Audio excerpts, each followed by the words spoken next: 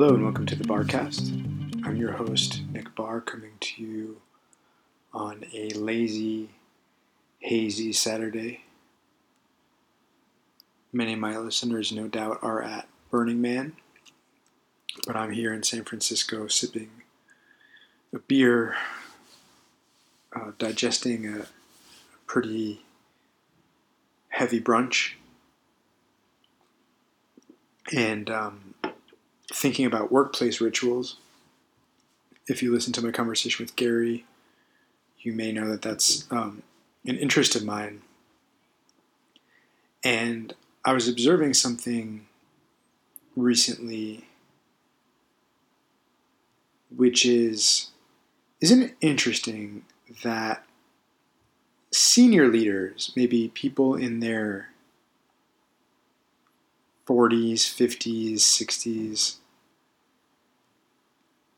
people in the biz who have been around are surprisingly creative or ritualistic, or what would you call them? Dynamic in the way they view organizations. What do I mean by that? Myers-Briggs is an example. If you work at a more mature organization, a consulting firm probably, maybe a banking firm, you maybe have had a leader who has their entire team take the Myers-Briggs exam, maybe spend an offsite knowing what are you and what are your teammates. For instance, if you haven't taken this exam, I'm an INTP. I am introverted, intuitive, thinking, and perceiving. I might have a teammate who's the opposite. They're an EFSJ. They're extroverted, feeling, sensing, and judging. What, like a wild way to organize the world and organize people. But that's not the only way. There's a DISC assessment, another acronym ritual. DISC stands for dominance, influence, conscientiousness, steadiness. You might have a teammate who's heavy on D and I, some sort of dominant influencer. And then you might be CS, all about conscientiousness and steadiness. I don't want to go into details, but there are organizations where people know what they are and what their teammates are. And then there's so many color, chromatic rituals. Red, blue, yellow, green. I still don't completely know what those are and what they stand for, but similarly, you might be red, blue, very direct, thinking, creative. You might be yellow, green, more process-oriented, seeking consensus. There are De Bono's thinking hats, each hat representing kind of a viewpoint you might have on something. These are so popular among senior people, and they sort of unabashedly apply them to work situations. And yet, our current generation, like there isn't that same landscape of organizational behavioral design, these sort of gurus, consulting people, which is so interesting because our generation, I think, and here I'm putting myself with the millennial generation, don't we like to think of ourselves as very expressive? Aren't we visual? Aren't we creative? Aren't we the generation of Instagram filters and emoji,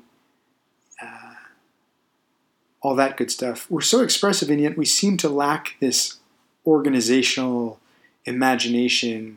We seem to lack instincts for ritual creation. And so we sort of all express ourselves freely, but maybe without much intention or without much purpose. Certainly without any sense of team building, maybe individual building, identity building, but not team identity or organizational building. In contrast, you have older folks who would never be caught dead using an emoji and yet can quickly tell you, oh yeah, I'm a blue-yellow. I find that super interesting, and I think there's an opportunity there. This is the entrepreneurial Barcast coming through. Wouldn't it be so fun to be one of those org behavioral design gurus designing new rituals for a new generation of worker? I think there's a lot of richness there and a lot of room. I think our current landscape looks like there's a lot of people who are excited about transforming the workplace, creating happier teams, transforming meetings, all that stuff. But their minimum viable product is like a Slack bot. And so by thinking tech first, my thesis is they're missing the yummy parts that make this previous generation's work so interesting. Try these like very human, very creative rituals. I mean, the rituals themselves are very human because they have the feel of an architect behind them, right? I mean, someone had to have the creativity to be like, oh yeah, there's red, blue, yellow, green, and everyone falls into one of those. Or, yes, there's dominance, influence, conscientiousness, steadiness. What are you? I mean, these are like fully blown out schema that are sort of appealing in their folksiness. They don't really ring true. They ring useful, but I don't think any of them really makes any kind of claim about a neuroscientific connection. They're very creative frameworks. They're games.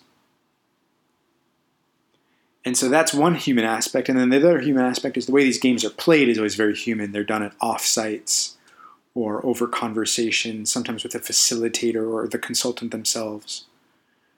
There might be material objects that are being passed around, right? No one would create a Slack bot that privately messages you to ask you what you are in Myers-Briggs, and then that gets added to your profile so that anyone can click your name, nickbarr.com/Myers-Briggs, and find out all about you, right? I mean, people probably are doing that now because we're currently a little bit confused about how to create connection. And so modern day workplace productivity startups are doing that sort of data entry work. But they're missing all the fun parts. They're missing the human connection. They're missing the creativity of rituals, the creativity of enacting rituals. And so I'm excited to play in that space. I'll have more to say, hopefully. I'm prototyping and playtesting a new ritual at Khan Academy. And I look forward to selling that on the internet for the low price of, I don't know, what do you think is fair? $69.99, $39.99. There's a lot of money to be made here because this is all expensible, right? So I want to sell you my ritual or sell you a framework for creating rituals. I want you to be excited about buying it, and then I want you to expense it against your company because this is all about improving culture, productivity, workplace, health, etc. So this is right up my alley. I am